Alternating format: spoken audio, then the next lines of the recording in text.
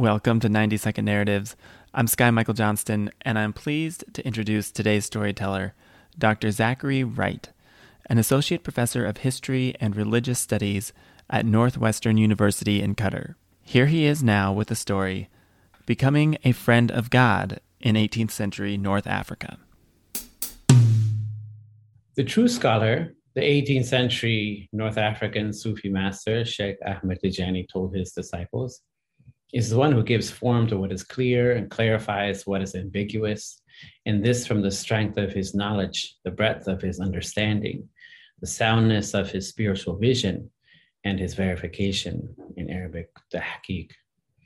While it appears that political fragmentation and corruption, along with the alleged moral decay of ordinary people, were everywhere witnessed in the Muslim world in the 18th century, less appreciated has been the dynamic efforts of a self-confident Islamic intelligentsia to respond to the perceived crises of their age. The Tijaniya, the Sufi order or network of Islamic mystical realization spread by Sheikh Ahmed Tijani in Algeria and Morocco from 1782 to 1815, has since become one of the largest Islamic learning communities in the world, with tens of millions of followers, particularly in sub-Saharan Africa.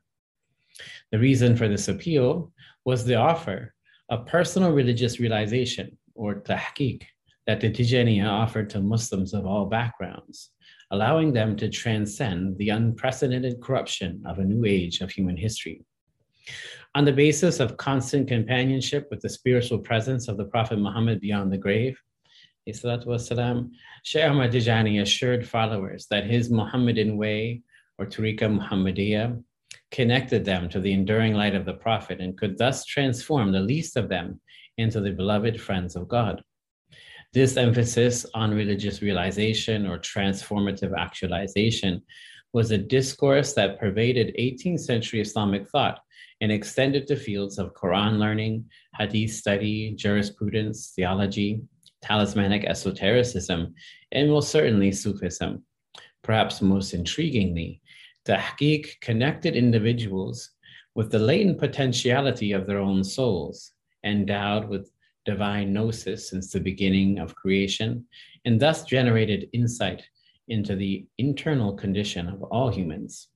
Sheikh Tijani thus observed, there is no difference between a believer and a non-believer in terms of their humanity.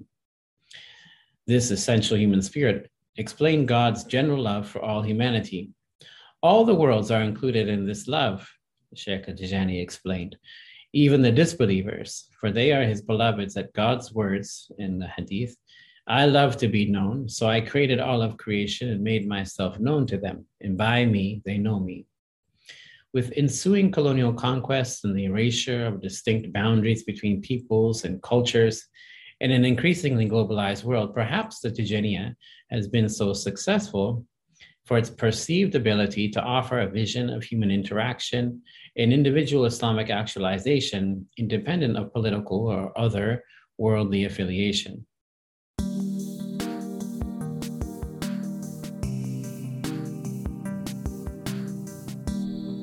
You can learn more about the enlightening history of the Tijaniya in Dr. Wright's book, Realizing Islam, the Tijaniya in North Africa and the 18th Century Muslim World. It was published in 2020 by the University of North Carolina Press. It's available in paperback, and you can find a link to the publisher's page in the episode description.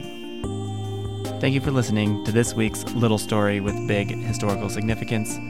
Please subscribe to the podcast and join me every Monday on 90 Second Narratives.